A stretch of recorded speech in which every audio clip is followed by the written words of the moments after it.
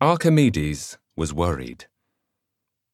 Hieron II, king of Syracuse, had summoned him several weeks before, always with that slightly baleful look in his eye.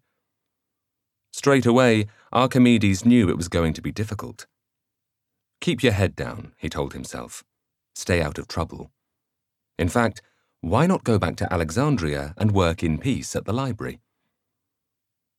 It turned out Hieron had been given a golden crown. Wonderful, said Archimedes. Most justly deserved. But there was a problem.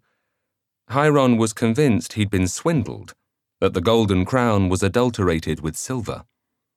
He absolutely needed to know for sure. Okay, thought Archimedes. If we melt the crown, we can check its volume, which will tell us whether or not it's pure gold. Melt the crown. Hieron almost hit the roof. Melt the crown.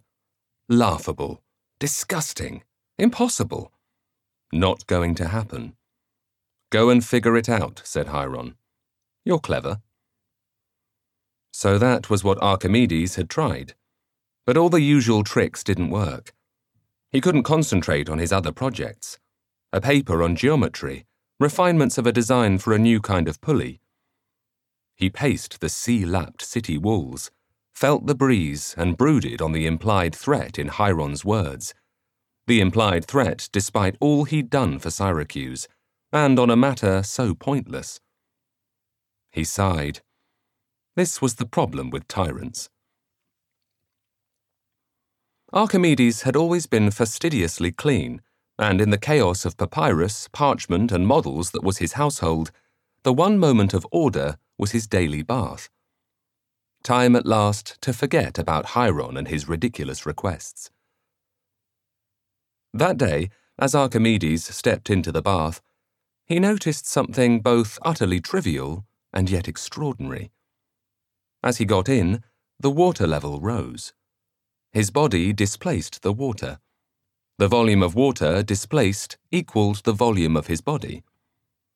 He instantly knew two things. First, that he'd solved the riddle of the crown. Second, that the insight was of much greater importance. Here was a universal means of gauging volume, a breakthrough moment. "Eureka!" he cried, leaping from the bath. "Eureka! I found it!" The residents of Syracuse were used to the eccentric ways of the sage, but even for them, the sight of this wizened man running naked through the central market and the port, past the temples and battlements, again and again shouting, "Eureka!" was unusual. But Archimedes didn't care. This was no ordinary day, and no ordinary idea. In hindsight, it seems so simple. But, like every good idea, it wasn't. Everyone knows the story. When we think of big, breakthrough ideas, we think of something like this, the original, endlessly rehearsed Eureka moment. A flash of insight, a crystalline idea, a new plane of thought. In one sense, this is right, in that it suggests ideas aren't equal, that some ideas are more difficult, more significant than others. In another sense, it couldn't be further from the actual, messy, grounded, discursive, agglutinative, coincidental, resource-hungry process of ideation.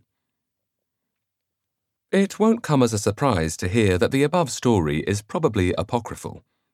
But in fact, the truth of Archimedes and Eureka is far more instructive for the history of ideas.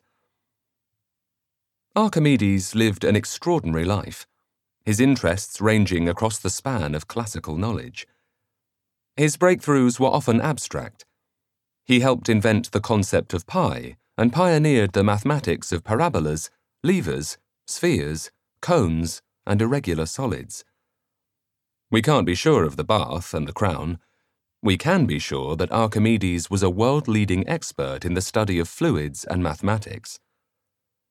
But he was also intensely practical, not only an heir to Euclid, but an engineer working at the forefront of Hellenistic technology. He built engines of war and mechanical inventions including pulleys, winches, the gear wheel, and the hydraulic screw. He combined high-level academic work with a hands-on approach, evident in the unification of astronomical discovery with mechanical genius in the creation of one of the world's first orreries. Each alone would make him a giant of antiquity.